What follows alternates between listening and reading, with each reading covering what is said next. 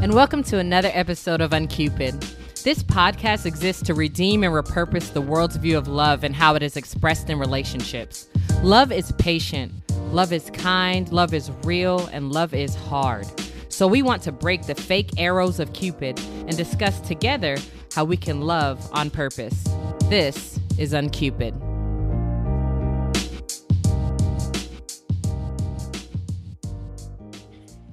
Hey everybody, welcome back. So Nicole and I are super excited about this episode because we are bringing you my friend Tumi all the way from London. And London, stand up. We international. I'm gonna, introduce Tumi. Tumi is a secondary education history teacher. She is also a youth leader at her church, and she's an author.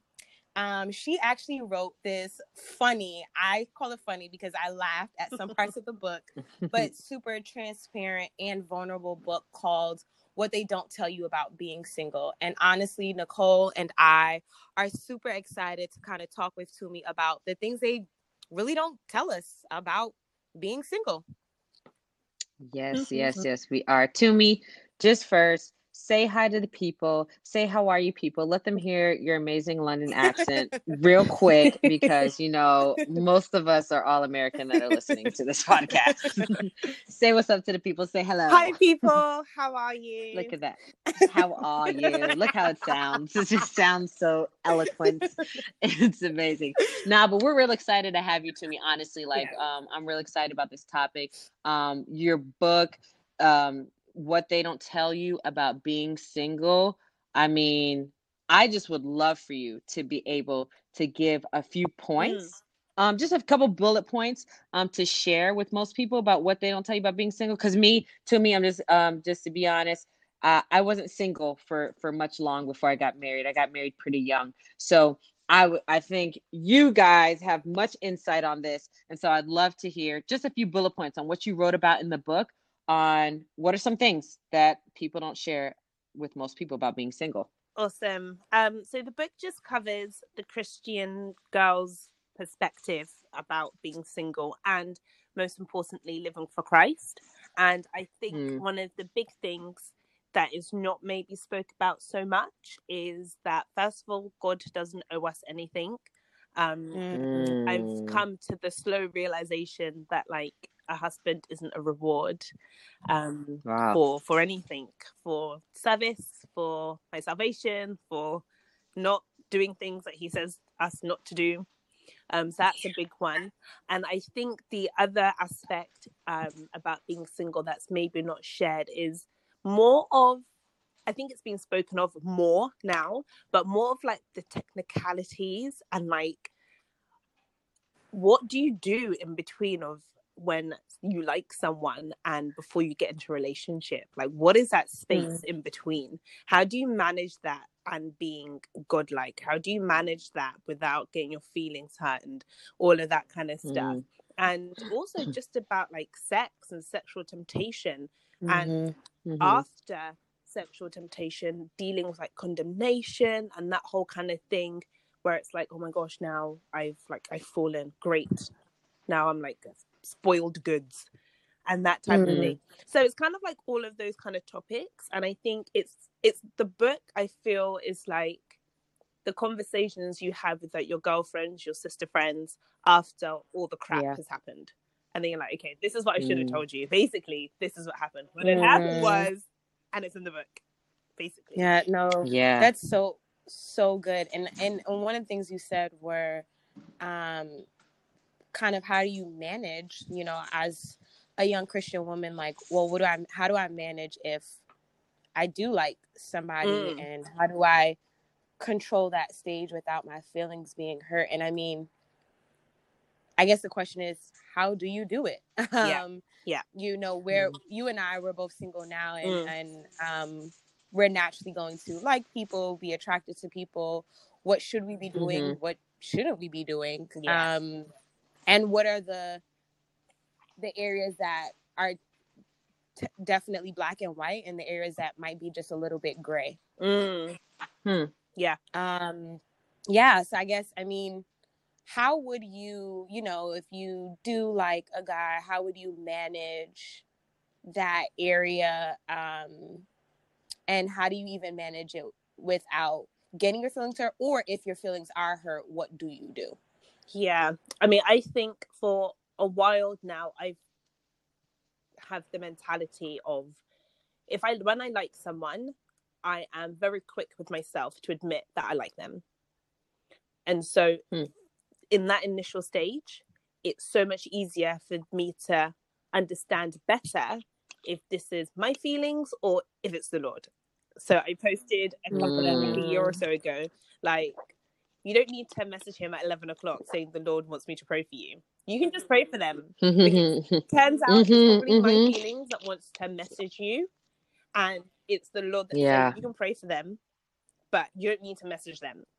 So I can then say, well, because you do have a crush, chances are you want to message them. So how about you don't message them at 11 o'clock at night? You pray for them. And if the desire to message them is still there, A, Lord, make them message me first. Or B, I can message them at a more appropriate time.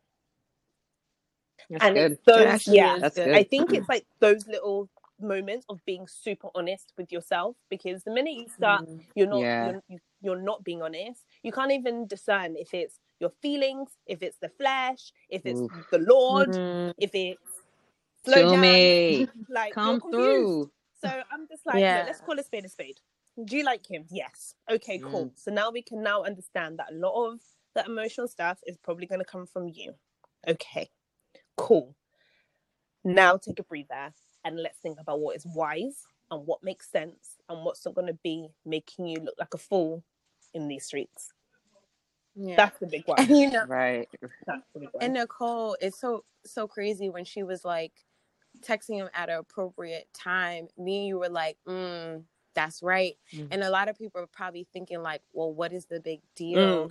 But that's where temptation lies. The nighttime texting. That's where so many things can come out, and that's where you can lead down a road that you might not necessarily want to go down.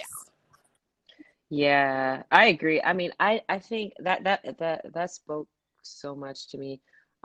Just because I just think we forget the scripture of the devil is like a prowling lion looking for someone to devour. Like, we got to understand that as believers, like, that's what the devil is doing. Like, he is looking to devour us in whatever it is, whatever your temptation is. So in this instance, if we're talking about like, okay, relationships, like, all right, like if I'm going to text this dude super late, it's just going, I liked how you started off with, let me be honest with myself. Let me be honest. Do I like this cat? Yeah, I like him. Like, you know what I'm saying? All right. So I already know feelings are going to be there. So, but if I'm going to text him late, remember the devil is trying to devour us, like eat us up. Like, you know what I'm saying?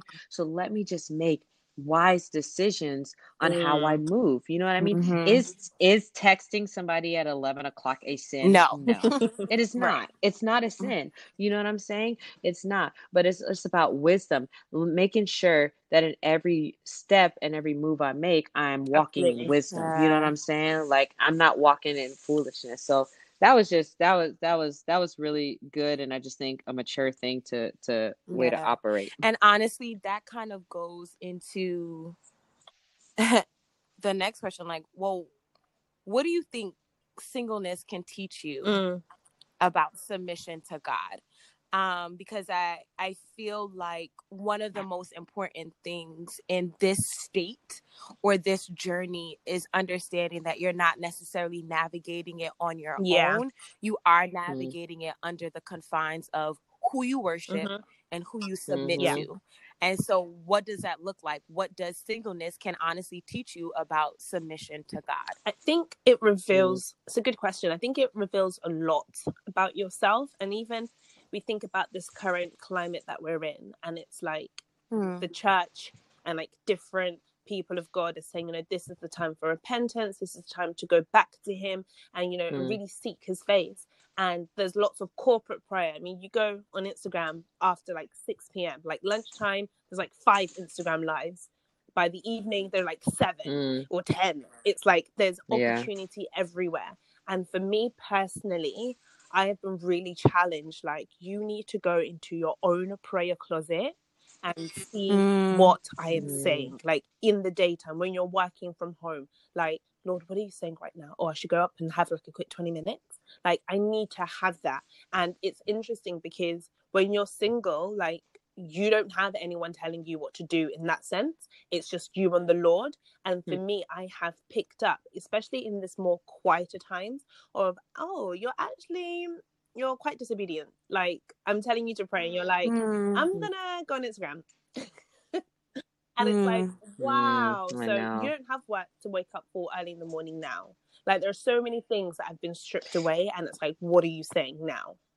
And I think singleness is like that as well. Like, it really reveals like your heart's desires and who you really are. And the beautiful thing is that if you allow, I mean, and the Spirit is so amazing. Like, if you just give him 2 minutes, he will wreck you in those 2 minutes.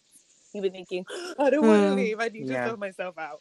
And you give him that time, he will reveal like the things in your heart, and he will show that you need to give this to me. You need to surrender this to me. You need to let that go. This behavior isn't nice. It's not nice. And I think when in this time, especially when you don't have, well, you may have children, but if you don't have children, you don't have like dependence on you in that sense, the responsibilities for some singles will probably be the least it is right now compared to as you enter the next step. It's a case of, how are you responding to those things? Because I have friends who are mothers and friends who are like married and mothers, and they say like, just to get their time, like, worshiping now isn't in my room for 20 minutes. Worshiping is breastfeeding and music. Worship is on. Worshiping is speaking in tongues and doing the ironing and smiling through it and not throwing the iron at my husband's head. Like, that is worship right now. So it's a case of, you don't get the, like, we have so much time. And I think if we, when we allow this, but if you're intentional about allowing the Holy Spirit in, like the beginning of the day, it's amazing of what he reveals. And so submission really needs to look like, what does your relationship with Christ look like? If you can't honor him with what he tells you to do, with being obedient, with your giving, with your attitude, I imagine it'll be so much harder with him when we're now married or when you're in a relationship. Yes. My friend said that she's single. She was saying that, you know, she is, the way that she sees it is kind of like, I'm already a bride to Christ. So come on, if I'm not a perfect bride, or if I'm not trying to be the best bride I can be right now, then that is already telling of how prepared I am for the next step. Yes. Yeah. And when she said that, I was like, wow. That's so true. Okay. So you can't listen to God who you know has the best intentions for you. What makes you think you'll be able to trust a man who is flawed and says he has the best intentions for you? Like, you know, like, it's so difficult in that sense. So I think it's really about being super intentional about getting your heart exposed to Christ and the Holy Spirit and the Word of God as quickly and as pure and as often as possible, so that work can, that renewing of the mind, which is constant. We never stop renewing our mind. We never stop becoming more faithful. We never stop learning. So it's so important that we spend this time now checking ourselves, like, Lord, tell me about myself. Like, tell me about myself. And I've been learning, even in these last few weeks in quarantine, I've been learning. And I'm like, oh, Jesus, I really need you. To me, that is so good. And you hit it on the nail, because so many people, and Nicole can attest to it, like, always are asking, we get the questions of, okay, well, you know, in quote unquote preparation, and that is actually what we talk about in our last episode, this whole quote unquote preparation for marriage. And it's kind of like, well, if you're not even seriously in that stage yet, well, you shouldn't be preparing for marriage. It really should be readying your mind in the state that you are in now, which is singleness. And so if you are always asking the questions on, well, what does submission to my husband look like? But you have this hard time submitting to our good God, the Yeah. person that you serve, the worship that you worship. How could you possibly, like you said, submit to someone Yeah. who's gonna be flawed, who might not always have your best intentions? They love you dearly. And so I think the biggest thing is for singles and to really understand, like, this state is so important, and the scriptures say it, like, you know, using singleness as your moment for ministry, seeking God and all that stuff, because once marriage happens, and you know, Nicole, obviously you can attest to this, it's different when you are married. Your worship is different. Things will be impacted because you're not making decisions by yourself anymore. Right. Yeah. And if I could just speak on the submission part, I would just say, I mean, you know, wives, submit yourself to your husband, right? But in essence, I'm still submitting myself to God, right? Because I'm trusting that God is the one who is leading my husband. I'm trusting that my husband is submitting to God. So at the end of the day, even when the question gets thrown out of, like, you know, how do I submit to my husband? At the end of the day, not that I squash all that, but I have to trust that my husband is being led by God. So I'm ultimately being submitted to God in general. You know what I'm saying? Which kind of talks about equally yoked, but that's a different. No, well, I mean, it's not a different thing, because it's true. I do believe you have to, I mean, we must be equally yoked, because if I'm with somebody who does not submit to God truly, like, you know, because nowadays we're in a space where everyone believes in God. we you know, we like to everyone believes in God, so we're just gonna say that, okay, he submits, or maybe he just goes to church and he submits. Like, if we know when someone truly does submit to God, when the way he treats you is biblical. If I can always hold him to the word, to God's standards, if I can't hold you to God's standards, if you're not even walking to God's standards, you're not submitted to God. You know what I mean? Just because you say you go to church, or you actually do go to church, or that you pray to God, does not mean you submitted to God. Like Matthew 7 says, people came to him and was like, Lord, Lord, did I not prophesy in your name and cast out demons in your name? And he says, depart from me, I never knew you. So there are people who are actually claiming to be with God and doing works for the Lord, but they're not submitted to God. Good. You know, so being unequally yoked is such a true thing that I think in our day and age, I know a lot of single women have shared that it's hard to find truly a godly man, a man who's actually submitted to God, a man who's not going to try to get in my pants, a man who's actually, you know what I mean, trying to wash me with the word, in a sense, you know, and that's a difficult space that a lot of singles I feel like are walking through. So I just feel like that we have to really make sure that this brother that we like, or, you know, that we you know, would love to pursue a relationship with, that they actually are submitted to God, you know. That they truly are. So Nicole, that is so good when you talk about submitting to God. And I mean, I know we equally yoked wasn't necessarily a topic, but to that point, I think, to me, there's a part in your book kind of where you're talking about just is what you like about him, you're serving your flesh, or is it serving God? And I feel like when we look at equally yoked, that is part of it. Like Nicole said, is this person, again, a godly man, truly submitted to God? And I think part of it is your attraction to him. Is it spiritually led, or is it led by your flesh? And you have to kind of figure out, like, I think about guys that I've liked in the past, certainly led by the flesh, where there were definitely red flags that I can see that you believe in God, but you're not submitted to God. There could be no way that you're submitted to God, but you were okay with us having sex out of marriage. There could be no way that you are truly submitted, and not in a sense of, because I do believe that there are people who are submitted to God, and mistakes happen, or because we are not perfect people. Yes.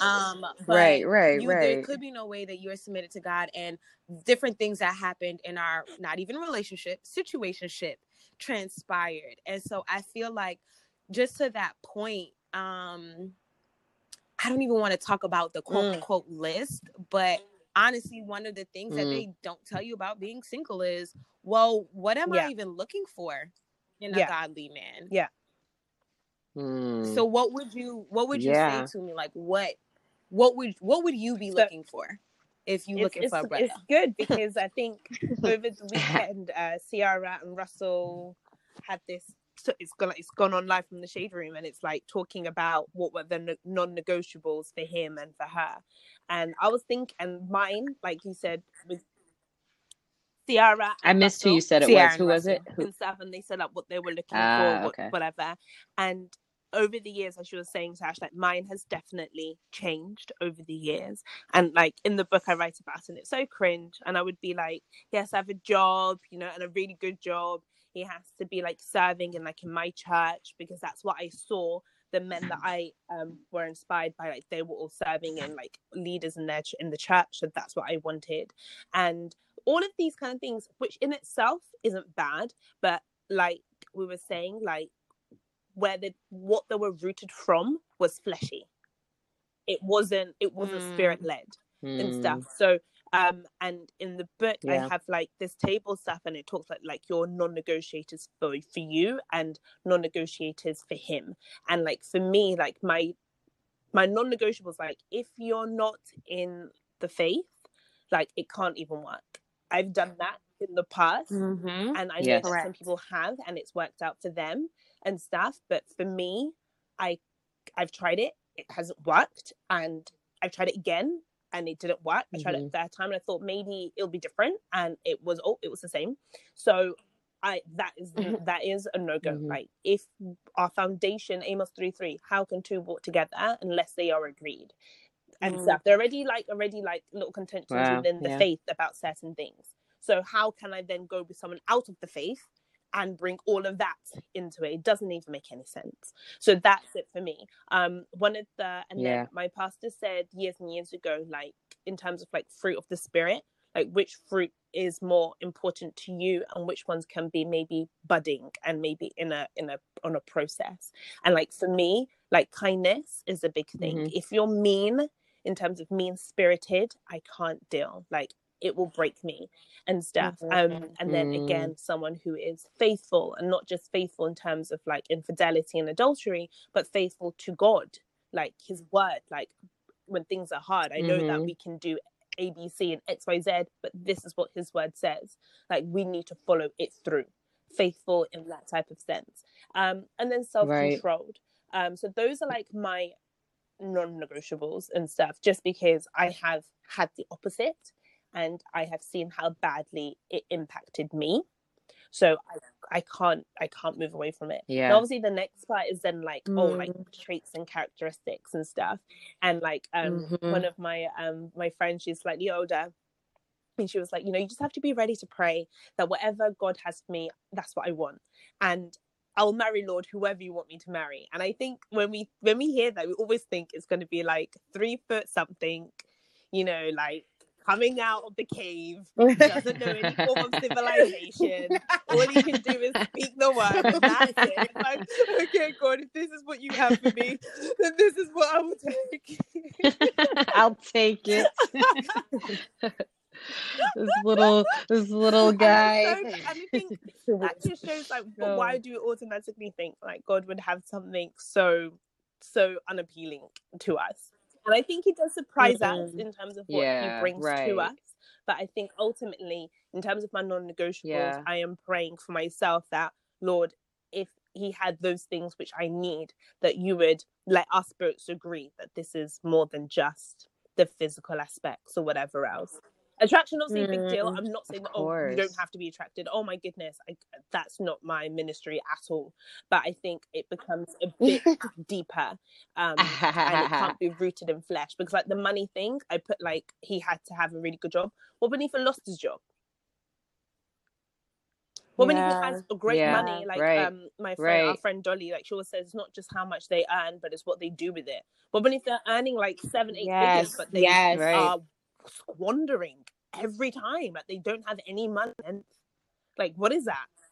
So there are so many other things, and I was just Right. also rooted on like Right, fleshy right. and kind of like self preservation type of stuff, and not actually thinking about the long term, like the character and the heart of a person, and because that's who you're going to be with, their character. Of course, of course. I mean, that is just so much truth all packed into one. Like, I just feel like in so many different things, we approach so many situations with our flesh Yeah. first, as opposed with Yeah. the Yeah. as opposed with the Yes. word first. You know what I'm saying? Like the fact that you said, if you have your list, and your list is, money, 6'2", dark skin, With a light skin, beard. whatever, you know what I mean? All with a Right. beard, with that, you know what I'm saying? And you made such a good point. You said, has to have a great job. What if he does lose his job? What Oh, if he does, yeah.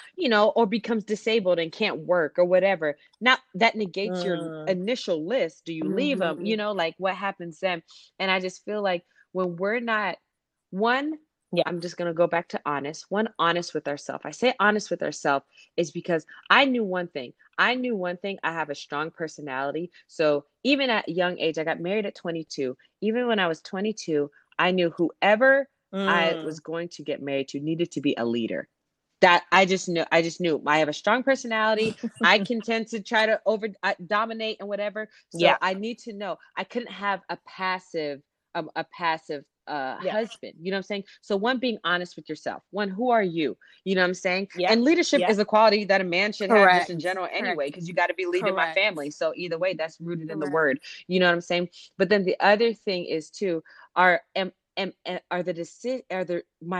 list, the things on my list, are they godly? You know what I mean? Or are they God driven, or are they man driven? Are they TV driven? Are they reality show driven? Are they Facebook driven? Is it just to look cute in pictures? Yes. Or will this man bring me closer to God? Because at the end of the day, that's what we want, right? We want to be more like Christ. We want to be more like Jesus. Is he going to draw me closer to Jesus? Or is he just going to make me look cute in pictures? Like, what is this about? You know what I'm saying? Like, at the end, because even I love the fact that you brought up the Ciara and Russell thing, because we saw when she was with Future, right? She was super ratchet, like, but that's what he brought to the table, that's what he brought out of her. You know what I'm saying? But then when she's with Russell, he brings a different side of her, because he's bringing her closer to the Lord. You know what I'm saying? Like, so you don't see that ratchetness that she was doing back in the day. You know what I mean? So I just think it's just huge. Point, like, it's crazy, because Nicole, to your point, like, there are so many of us, and I'm saying us because we are going to be all in this together, but there are so many of us that love to marry or date potential, and that's terrible. Like, that's territory you don't want to walk in. And I feel like if you see a red flag, that's a woman's struggle, though. I will point out, women tend to date for potential. Men will date for the right now. And I feel like you find, so let's just use this case.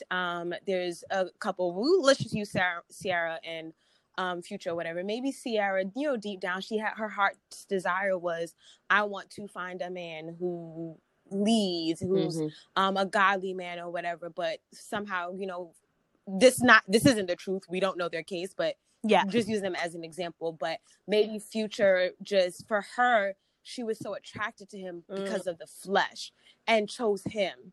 And I feel like, and chose him and made a decision, again, hypothetical, but the decision could have been, well, maybe if I'm around him a little bit more, he'll change. We have got to, as young Christian single women, like, we have got to stop doing that, having this idea or this concept that we can change people or change men, because you are who you are at the core. And if at the core you are not submitted to God, and you are not assigned to them to change them, they will not change. They will only change based on who might be assigned to them or God speaking to them. And if you are not that individual, you cannot change them. And I feel like we do this so much by, like, trying to fix a guy, or try to marry potential, and then we also take parts of the Bible, make it work for us, and it's like, well, we gotta be making disciples out of disciples. And it's, let's not do that. Let's not do that. you find a person and they are not right for you, and it's not going to, like Nicole said, bring you closer to Christ. Find yourself out of that relationship, but still pray for their salvation. Still even be a friend and reach out and, you know, allow them to be able to fellowship with you at your church or whatever, so that maybe you were just there to bring them closer to God, not to date them at the same time. And I feel like we make that mistake so much, and it's so often, and it's a disservice to us, it's a disservice to the person, and it's really just also a disservice to God. Like, we are not discerning what God might be telling us in this moment, because we are allowing our flesh to overpower what we may have heard. Because I personally believe a lot of people like, well, I struggle with discernment. I often think it's not a struggle with discernment. It really is, you struggle with being obedient to what you heard.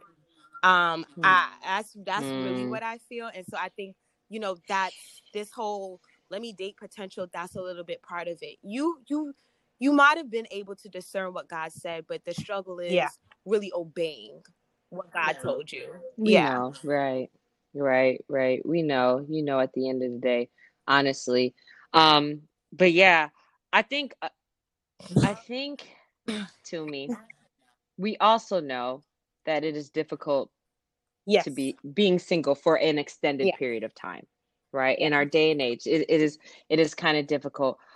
What has been kind of the most difficult part for you, particularly, of being single? What are some expectations versus realities that, you know, maybe you had that reality is like this? You know what I'm saying? But what have been some of the most difficult parts for you for being single? I think as you get older, so I'm now 31, it becomes a part of, you mourn the life you thought you would have had. And like when you're with your friends, and like maybe like 8 years ago, it was a lot of weddings and bridal showers and all of that stuff. And now it's a case of it's first birthdays and it's baby parties and it's all of that stuff. And you just feel that, wow, I'm still in that, like the enemy will have it like you are still in that same place of 8 years ago. So forget the fact that you have grown spiritually, forget the fact that your money is stronger than it's ever been, forget the fact that you're now able to be a blessing, you're discovering your purpose and this, your career's building up and all of this stuff. It will have you think that you are actually going backwards. And I think that's been something that I struggle with, even up until now. Like, for example, just a couple of days ago, I was practicing a TikTok dance with my sister. And the video was going live tonight. And I was literally... Go ahead, TikTok. I would like make so many mistakes. I was laughing from like my belly, like, you know, when your stomach hurts. I was laughing. I was like, I can't believe this is going on. And then out from nowhere, the enemy was like, and look at you doing this, and your friends are looking after their babies and their children. And it just subtle. And I thought, oh my gosh, I probably shouldn't be doing this. I bet my dad's even embarrassed that I'm doing this, because at my age, I should be in my husband's house looking after my own kids. And it's those type of thoughts. And I'm like, enemy, you're such a liar, because he comes to rob us of our moments. Like this moment to be laughing, to have joy with your family. It's such a beautiful moment. And it's coming with comparison and to still kill and destroy that. So then it goes back to comparison. Wow, look at all of my friends. They're doing this, they're doing this. And here I am stuck. And so I think the hardest thing is getting over that lie consistently, that you're not stuck. You haven't frozen in time, and everyone is assumingly going forward because they're now married with kids and they've bought homes with their partners, XYZ. That's not the truth. The truth is you are exactly where he has called you to be for a time such as this. And if there is anything that I would say to singles at whatever age, and even for married people who have single friends and stuff, it's don't put that on them. And for the singles, don't take that, don't put that burden on yourself, because that lie will crush you in everything will come back to it. Why should you do this? I should be doing this. What, like, you should be working on trying to get a husband or working on this. And, oh, well, you have this, but too bad you're going home all by yourself. oh, great paying job. What do you spend your money on? You've got no one to spend it on. And I think that type of very subtle comparison has been like the toughest thing, because you just think I should be here by now. Like, this is not how I saw it. Yep. And so there is, and I think there has to be an honest mourning and in some points grieving. And I've had very dear conversations with my friends, and it's a case of, wow, like, this is tough. Like, this isn't where I saw like my 30s. Like, this isn't it. It isn't it. And you look to others, and that has been a struggle. But at the same time, it's when you're working on your relationship with Christ, and when you're allowing Christ to minister to you and to plug into his word and to be used as a blessing, then it takes the focus of yourself.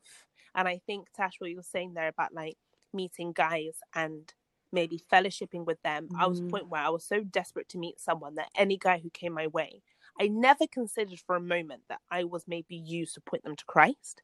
It was always that they were a potential or they were not. And so the minute we started talking about faith, and if they weren't in the faith, I couldn't evangelize to you, because I would be the worst advocate for Christ. I'd be so angry at that point. I can't believe it. You're such a waste of time. What is wrong with you? And now, and I just realized that, oh my goodness, I've come such a long way. He's taken me such a long way that I can talk to a guy, and my first perspective is actually, are you saved? Oh, what do you think about that? Oh, you don't? Oh, okay. Well, what about, and actually go into dialogue, not because I'm trying to save you so then we can get married because then you're perfect, but so that you can not have a relationship with Christ, because that's the most important thing. That's the most important thing. And so I would remedy that with that comparison thing, is pushing yourself more and more into his word, asking him to please reveal the love that you have for me and let me know it. Because I think that's where it comes from. Like, you don't think that God loves you enough, because if he did, you would have X, Y, Z. Knowing and that is so good. And I think that's what the enemy likes to taint. Like, he doesn't like, you're not good enough. If you did this, because you did this, because you didn't do this, this is why it's now happened this way. And then, okay, it's true because they did this and that's what they got. And then you try to be all formulaic, and it's not the truth. And the only thing that can remedy that is revelation of his love for us. And that is a constant and a consistent thing that we have to work for. We have to fight for it, because everything around us in this world is telling us that we're not enough. You know, if you do this, then you'll be enough. If you have this, then you'll be enough. And we have a God that says, come as you are. Like, I've loved you. Yes. I've called you by name before you knew who I was.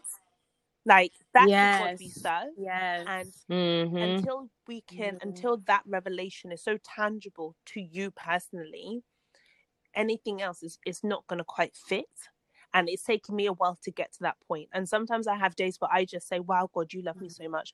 Oh my gosh, Lord, it says that I'm the apple of your eye. Oh my goodness, is that my walls are before you, that you know me by name. And I say these things to myself because I need to remind myself that it's not a prayer that I'm praying for my young people that I'm serving or whoever I'm praying for. This word is for me. And it's for me in this season right now, as much as it's for as it is for my sister friend who is a married wife or whatever else. It's as much for them as it is for me. And so I think that would be the struggle as a single. It's just like kind of mourning the expected life that you thought you would have had by now. That's so good. And I just think for people like you and I who are single, one of the things that's so important is to bury those unmet expectations, because these are expectations you've placed on yourself that God never said, this is something that I necessarily promised to you at this particular time. And I feel like when you were saying for such a time as this, I think that's Ecclesiastes. I like, for me, it's read that scripture and know that when they're saying for such a time as this, they're really talking about seasons, and that under everything that's happening, there's a time to dance, there's a time to laugh, there's a time for this, and there's a time to mourn. And I'm not saying, and you and I are not saying that singleness is a mourning stage. No, use this time as your time to be joyful, to laugh, and look at it Mhm. from a different perspective. Like I think about like when you were saying earlier, like I remember when I don't know, maybe I was like in high school and I was like, yeah, I'm definitely going to be married at 25. This Girl, no. And I look back now and 31 as well, and just knowing that that was not God's plan for me. Did he make a mistake? Absolutely not, because and Nicole is doing an amazing job as a mom of 3 and a wife, and she got married at 22, and that was her story. That was something that God planned for her. I just know, you know, for me, if I were to get married at 25, just knowing that the baggage that I had, the emotional baggage, the things that I necessarily didn't heal with, I could have damaged my husband, or you know what I'm saying, or damaged my kids if I had kids. And so just be grateful that God has you in this season for a reason, and you never know. There's a length of time. Yes. For me being single, like at 8-9 years, whatever, knowing that length of time for God might not necessarily be 8-9 years to him. Timing is such a different concept to God.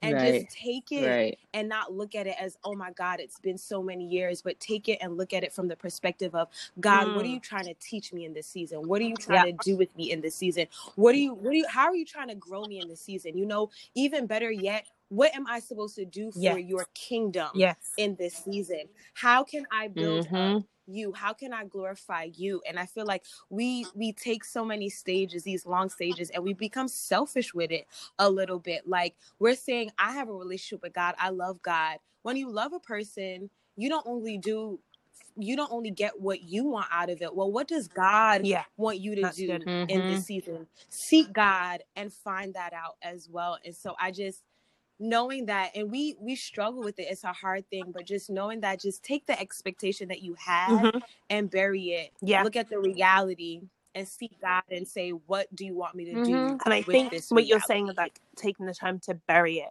and giving yourself time to do that, because you know the worst thing you can do is almost like pretend your disappointment away. It's not going to go away. And if you don't deal with it, you then can't be a blessing to the people around you. You know, you're planning your friend's engagement party, and you can't do it because you're so now bitter, and you may not even know that you're bitter. And that's the awful thing when we pretend, we act like it's not happening. Like, oh no, I'm fine. I'm just telling it as it is. No, you're rude. You're rude. Like that's not. You're not honest. You're just so rude. Like that's just true. But we need don't pretend it away. And I've said like so many times, like Dolly has been she's been such a pillar. Shout out to so Dolly. many We times. say her name so many times. This is a good friend of ours. Deli. So it is Dolly. Oh, it's Deli. This whole time I thought it was Dolly. Yes. Must be the accent. Like, you're saying Dolly. She is been such a pillar of strength, and having someone, a safe space that you can say, wow, this isn't going well. But then you just don't stay in that doubt, in that disappointment, that fear. You have someone who can pray. We have a community that is encouraging you. That's like, I know it's tough right now. I'm here with you. I'm right here with you, and I'm praying for you, and I'm encouraging you. And the peace that I have about it right now, I'm praying it for you, and vice versa. So it's a case of like, you know, you bury it. It's okay, Lord. I'm like, okay, this is okay. This is what it is. But you don't kind of wish away or pretend away the disappointment, because it can come up in such like it's like a wound that festers, and you think it's healing, and then all it takes is one moment, and then it'll come out, and then you're like, oh wow, I'm not happy for her. I don't think it's such great news for you. I think it should have happened to me. Like you're not even that good of a Christian, to be honest with you. I should have had that. Like who are you? Like didn't you just come into the Lord like 2 months ago, and you're already trying to do this? It can come up in such ugly ways, and so it really is so important that you bury that disappointment, that expectation, and you do what you can do. But it's not an excuse just to be moving mad and just behaving anyhow. Like you deal with it, and then you let God's grace that is sufficient for every season he has us in to then overcome it, press into him. And then, like Tash said, what is he called you should do? What is it for the kingdom? What is it that he's given your heart, the burden he's placed, so you can go and bring his kingdom on earth as it is in heaven? Like, that's what it is. Right. This so good. So good, girl. You ministering to Yeah, you really so many are. souls, mine included. Yes. Real talk, honestly. I did want to touch on something. I know that a lot of Mm-hmm. women who have had a Mm. sexual past can tend to have shame when it comes to it. And yes, can tend to have shame. And we know that, Mm-hmm. I mean, we know how connecting sex is. We know how our minds are just very Mm-hmm. detailed and vivid and Mm-hmm. can remember things, just by sense or songs or anything like that. Um, so we know that that's what happens when, when we have sex. Now, after you made the decision to practice celibacy, because you said you've been celibate, um, one, how did Mm-hmm. you get over the shame of your sexual past, and what were Awesome. some things So, that you had to disclaimer: learn to help you I out on that not journey? have not had sex, but I didn't believe I was the band with we're just not going to go all the way. How far is too far? That was my band. So it was a case of, Okay, well, yes, we're not yes, gonna yes, do yes, yes, that, but we can do all of yes, the other stuff. And then for me, it was a case of when I like someone, and I'm like, hey, like we yes. can like do stuff because obviously, like we like each other. And then nothing came of it. I was like, oh my gosh, that's like another guy who's had access to me. Oh no, that's like another guy. Oh, I kissed another one and stuff. Mm-hmm. And so as I was maturing Mm-hmm. in my faith, the boundaries were going less and less. But I remember like thinking, oh my gosh, like to me, like these Mm-hmm. guys were not even your boyfriends. Like, what are you doing? What are you doing? And it was really awful. And Mm-hmm. I think even just learning about like Mm-hmm. boundaries in terms of the opposite sex, like I didn't really know. So I was just like, well, if he likes you, if he's gonna take you out, then you should just do stuff. But that's what you should just do. Like that's normal, right? And then when I started realizing that, Mm-hmm. you don't trade sexual affection for like love or like attention, then I was like, this is a problem. This is a big problem. And so the condemnation, the guilt, the shame, I felt it all. And I think I had like my darkest moment in 2016. And I was like, I was heavily disappointed by something that I thought was going to go somewhere it wasn't. And then I had then allowed another situation to literally just take over. And I remember when that season happened, I was so broken, I was so low. Like there were times where my friend would pray for me, and like had moments where you can't even say amen because you're crying so heavily. Like I couldn't say anything.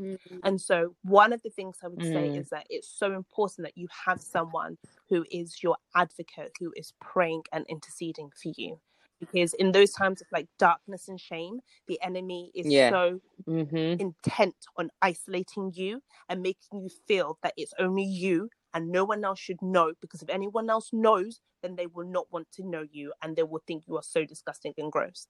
And it's painful, but you have to expose that. You have to bring light. Like Right. darkness cannot comprehend the light. So I had like two really good friends praying for me. I Right. also told one of my female leaders who I trusted. I'm all about accountability, but accountability has to be earned. I'm not about just tell everyone your business so that you Mm-hmm. can be accountable. No. If when it comes to very delicate things, you should trust that person. And so I told her, and she's one of our pastors Yeah. in the church, and I told her because I'm very much, because I serve in the church, you see me on Sunday, eyebrows on fleek, hair, everything, like lashes, everything. When you see me, when you say, how are you? I'm not going to start breaking down, telling you about the torment I've gone through getting ready, because the enemy said, you're not going to get married because you're so sexually disgusting that nobody would want to marry you. That was literally the thoughts I was hearing in my head. It was spiritual warfare that I've never seen on that level. And I remember I sent her a voice note and I was like crying, said, I'm sending you this now, crying that everything is not okay and that I'm feeling really bad about this. And I'm telling you this now because when you see me in a few hours, I'm going to be fine. And I'm not going to want to talk about it. And you're going to ask me how I am. And I'm going to say I'm blessed and highly favored. And then I'm going to keep on walking. So I had to expose myself. And it was so uncomfortable. But the minute I did it, it was like, well, you can't shame me twice because I've already said it with my mouth.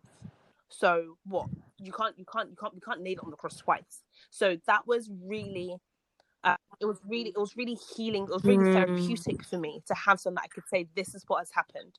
You know, don't bottle it up is what I would say to anyone. Don't think if I just don't say anything, if I ignore it, it's going to go away. You have to tell someone that you trust, someone that can pray for you, and someone that can remind you the promises of God when we forget it. Because that's what our shame does as well. It makes us forget. The enemy says, you know, the Bible says in Zechariah that the enemy stood there accusing Joshua in filthy garments, accusing him. He is the accuser of the brethren. He calls us to do it, and then he accuses us once we have done it. And says, look, why would you bless them? Look at what they've done. They're so shameful. They don't deserve it. But we know that it says that the blood of Jesus is there that makes us clean. It says that in Zechariah, that scripture in particular says that the angel of the Lord says that put on a new turban, a fresh clothes on him. And that's what we have through Christ Jesus. But in our shame, it's so much easier to run away. It's so much easier to hide. It's so much easier to even maybe go back into that sin because you feel that at least I'm accepted there. Right. I'm not going to be accepted anywhere else. And that's a lie. That's a lie from the pits of hell. So I would say run into a safe space, whether it's a person, your pastor, your friend, someone that you trust that can pray for you, intercede for you would be the key thing that I would say. And then it's then after the initial shame and the condemnation goes away, reminding yourself about the word of God. The word is a weapon, and it's the only defensive weapon that we have is the sword of faith, the word of God. And so when those thoughts come up, say, no. He says, come boldly to the throne of grace in terms of help. This is help. I need help. Yes. I'm coming to him. He wants me in my mess. He doesn't want me to run away in it. That's what the enemy wants. So in terms of that, I would say that it's so important to have a community, even if it's one person that you trust, that you can be open and vulnerable to. It's so important. And for us as women, it's so important that we, before obviously the fires happen, that we are intentional in our churches, with our communities, that we allow safe spaces to be built. You know, I mean, we're not old, but we're definitely, obviously we have the younger ladies coming up, that we are available to the younger ones to say, hey, how are you? Like offering the olive branch so that when the storm comes, they are already thinking of who they can run to and stuff. And as women, we need to be more vulnerable to say, I don't have it all worked out. I'm not perfect. And so we can kind of shut down and all of those fake pretensions that everything is perfect, because that makes it harder for people to seek help because they feel like they're by themselves, that no one else knows what I'm going through. But the minute we start sharing our testimony, you know, with the blood of the Lamb, we're shaming the enemy and we're praising God about I've been here and he has delivered me. Okay, it may not have gone exactly what you've been through, but I know what shame feels like in a different area. I know what condemnation, I know what feeling of, you know, I've let God down again. I know what that feels like. I know what it feels like. I said I wouldn't do it again, and here I am doing it again. I know what that feels like. And so it's so important that we have a community and we build a generation of women that can say, I'm a mess, but in my mess, he is made strong. And that's obviously an excuse to sin and just to live anyhow, but it's pointing him to Christ. That I'm not perfect. He is one that's perfect. And any good thing you see in me, it's only because of him, because I know where I've come from. And I'm happy to share, and whatever you're happy to share with, I'm happy to share this part of my story, because I know that I'm not perfect. And then after that has gone, it's then building very specific and honest barriers, back again about being honest with ourselves about the next steps going forward. So, you know, if you know that if it is sex, it's a case of, well, you know, what type of men are you talking to? And maybe you shouldn't be talking to guys right now until you are emotionally strong enough to combat that challenge and stuff. You know, if it's masturbation, it's a case of, okay, I should not be idle. What am I watching? What am I listening to? You know, all of these things that we need to be asking ourselves. And then all of that is obviously then nothing without the power of the Holy Spirit. So I don't want to be like prescriptive, but you know, when he empowers us, then the things that we were trying to do on our own strength, he just takes over completely. But I would say ultimately that for that shame and condemnation, which I so identified with so strongly in my lowest moments, it's to have someone, have a safe community, someone that you can speak to, that you can flow to, and get them to bring the light in, even if you don't even know where to bring the light in yourself. Because the enemy, once you do that, the enemy hates it. when we can share our burdens, when we're not alone, when we're not isolated, because then his lies are not valid. Right. Pastor Toomey. Minister Toomey. Oh, Jesus Christ, praise the Lord. Nah, you have, I'm just gonna keep it real, like truly have been an encouragement. The Lord has used you today. Like honestly, like real talk, like this is so gospel saturated, Holy Spirit led. Like I just am very encouraged and very happy that you took your time out to come on and talk with us. You know what I'm saying? And also Toomey also has a podcast. If y'all could go ahead, it's called What a Word Podcast. All right, go ahead and subscribe, comment, leave reviews. This is how things get popping in the podcast world, you know, so that people can know, share anything good that you learn from her. And just go and listen to some great episodes, man. This has been a great time to me, honestly. Like no lie, like this has been an amazing time talking with you. Hopefully we could do this again for real, because this has just been an encouragement, even just and apart from the podcast. And like I hope, and honestly, like, you know, just knowing that there were so many things that we even wanted to ask you and couldn't. And to Nicole's point, it has been such an encouragement. And I think both Nicole and I, one of the things, the most important things with this podcast is rooting it not on our opinions, not on what the world thinks, but biblical truth. And you did that. And you did that. We are so Thank you so much for having me. So happy to be here. And just when I was listening to your other podcast, I was like, it's just so great. I get so excited when you hear like young people as well, and they're really pushing that word of God, and they're saying things like, this is it. And especially with everything that's going on right now, you almost feel like, I guess the enemy wants you to feel like foolish for believing these things. And like, are you really gonna? And I've said, look, wholeheartedly, Lord, like it's your word all the way. Like I may not understand all of it, I may not want to do all of it, but it's your word all the way. And so this resource here is it's so encouraging, because like, this is like contending for our faith. So thank you so much for having me. We appreciate you too, me. And for our listeners, this is another episode of Uncupid, and we cannot wait to talk to you guys next time.